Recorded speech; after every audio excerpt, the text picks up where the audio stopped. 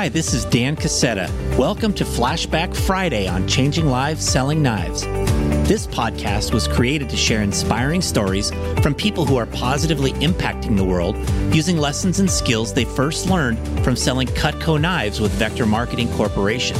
Episodes feature some of Cutco's most prominent alumni and top-achieving current leaders.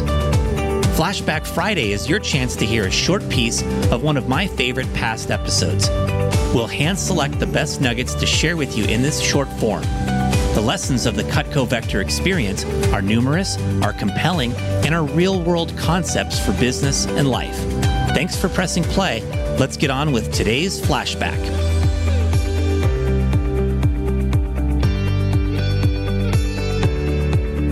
Today we are flashing back to episode number 27 with Amy and Josh Muller, one of the most formidable power couples I know in the Cutco Vector Marketing family. Josh has risen to become the number 3 all-time sales rep in the history of Cutco, with over $7.5 million in sales. Amy has been influential in the company in multiple roles, and more notably has elevated herself from very challenging circumstances in her early life to become a best-selling author and speaker while supporting Josh in his business for many years. Together, they run a successful coaching and training business called Vast Action, which helps entrepreneurs, small business owners, and direct salespeople scale and maximize their businesses. This short snippet begins with Josh sharing some of the keys to his prolific success as a sales rep. He also shares what he and Amy provide for their clients with Vast Action.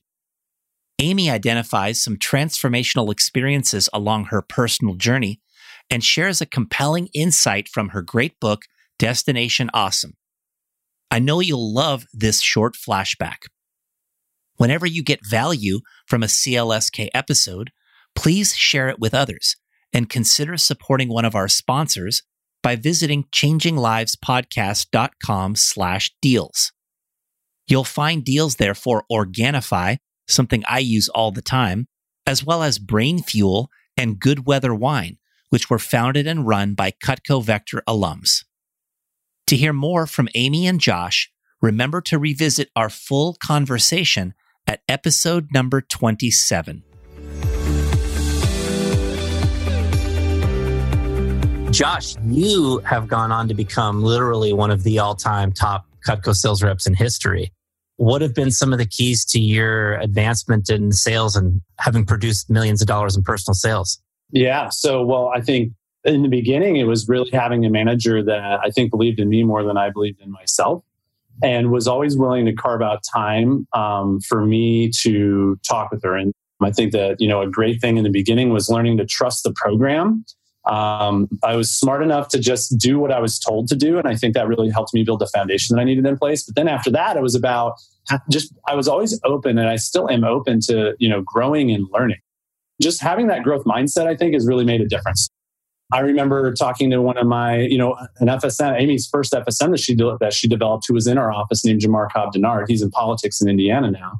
But Jamar actually, I asked him, hey, how do you stay motivated? Which is a big question that I get asked a lot nowadays. And I remember Jamar was the first person to introduce me to the idea. He just responded with a question. Hey, have you thought about where you want to be in 5 or 10 years? Have you made a 5 or 10 year plan yet? And I was like, no, how do you do that? And he's like, you sit down and you ask some questions and you kind of think about where you want to be. And I remember that, and sitting down and going through that exercise on my own, that being a moment where I learned the importance of creating long-term vision and really using that as leverage to create short-term motivation now. I remember having a conversation with one of my region managers, Earl Kelly at the time. And, Earl and I were trying to figure out how to create the spark in the Southwest region, because back then our number one rep for the year was at $80,000 in sales, while there were people in the Midwest and the Western and multiple other regions that were doing 200,000 or more in a year. And Earl had spoken with, I can't remember if it was you or if it was someone else in the Western region, Dan, but just asked, what was it that created the FSM and CSP culture in the Western region? And he was told that it was having someone who was willing to step out and set an example and break new records and set a new bar and really lead through example of sales performance. And I remember Earl being like, we need somebody to do that. Who are we going to have do that? And I was just like, well, why not me? And I didn't have any sales experience. I was not good at the job yet. I'm kind of a slow learner. And so, but I was like, I'm willing to go out and do things that have never been done before. And I remember being the first person in the region to do $100,000 in sales. I remember, just always setting my mind on like, how can I push what's currently considered the norm? How can I push outside of that and become a person who's not like everybody else? I've always wanted to be the person who is in the 1%. And that if everybody else is doing it, I probably need to do something different.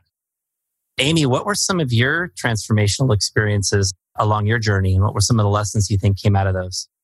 Growing up, I didn't really have good role models in my life. And I could look at my family and I was smart enough to know that I didn't want what they were doing. I didn't know how to do it differently, but I knew I wanted something different, but I didn't have the role models to show me.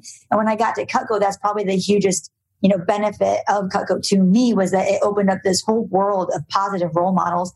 So the first conference I went to was like mind blowing, right? Like inspirational and great speakers and positive vibes and just everything. And so I was so inspired by it. I think that's part of why I love being a speaker now because it inspired me so much then.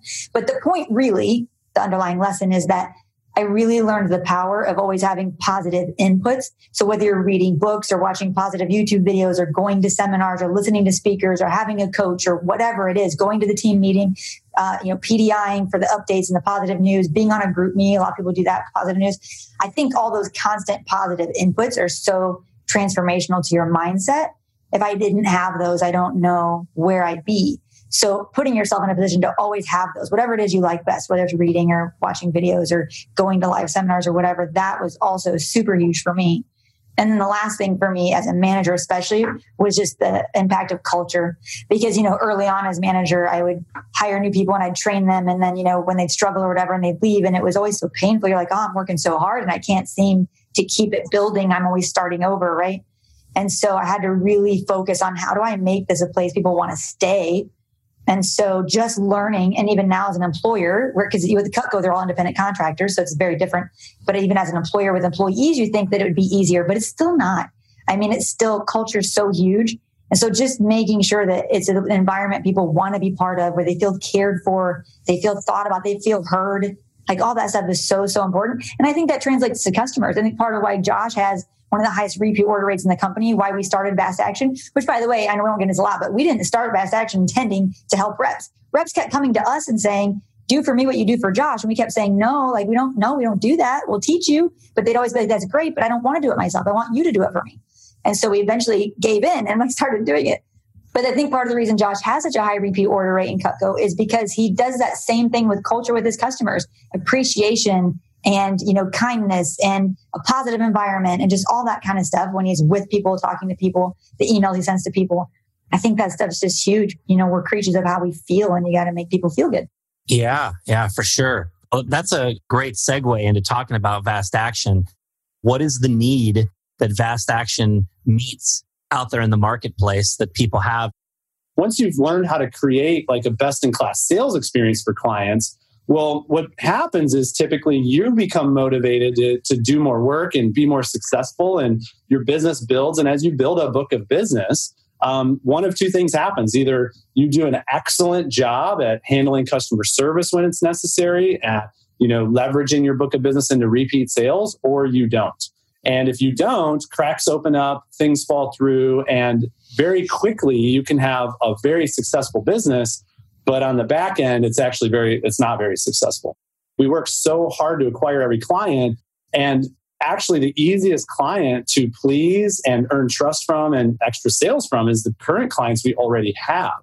And so, we've just been on a mission over the last, almost 20 years to figure out how do you earn lifelong loyalty from those clients? And through our own experience, we've discovered a process that we call Clients for Life, which walks people through like what are the systems that you need to have in place to keep things personal with your clients, but do that at scale when you've got hundreds or even thousands or tens of thousands of people to serve.